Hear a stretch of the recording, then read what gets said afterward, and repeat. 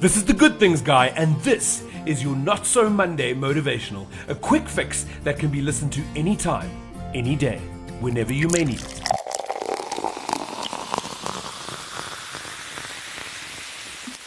This incredible explanation about what happiness is and where it exists is going viral, and perhaps something you may need to start your day. The author is unknown, most probably just someone who jotted down their thoughts and set them free for others to read them and feel again. But so powerful. Let this be the first thing you listen to today, and maybe save it for a rainy day when you may need to hear it again.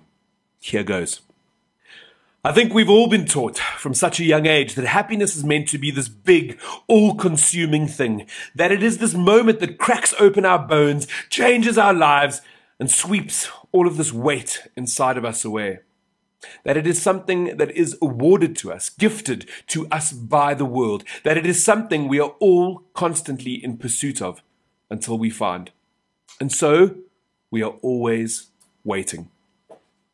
Waiting for this experience, this simplifying in life, this aha moment where the wounds are all healed and the growth is all organized neatly within our rib cages, and our hearts aren't afraid of loving anymore, and the warmth never leaves.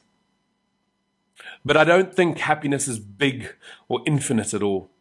I think real happiness, true happiness, exists in acceptance of the fact that we will always be balancing what is light and dark within ourselves. I think real happiness, true happiness, exists in the quiet, in the smallest things, in the morning cup of coffee, in the sound of your parents' voice on the other end of the phone. I think real happiness, true happiness, is believing that you are meant to be here, that you are meant to take up space in this world. I think real and true happiness is finding the human beings who take care of you.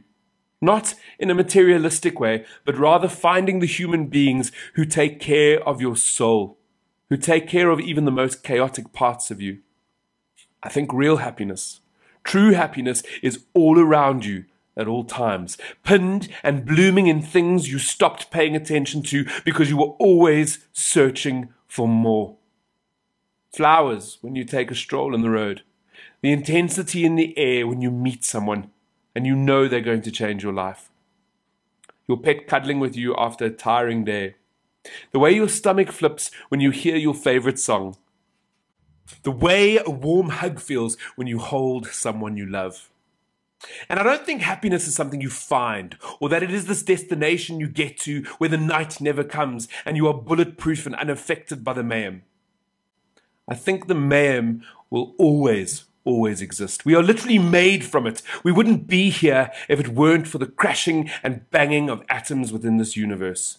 No, I think happiness exists in the understanding that the pain holds just as much as importance as the beauty. I think happiness exists in finding the things that make us feel known and special and at peace in this world, no matter how small or insignificant they feel, and letting them save us. I think happiness exists in learning how to embrace the dark, and learning how to see it as the very thing that makes us appreciate the light. My wish today and every day is that you learn to see this happiness, even in the dark, that you learn to cultivate it, so that it can become light.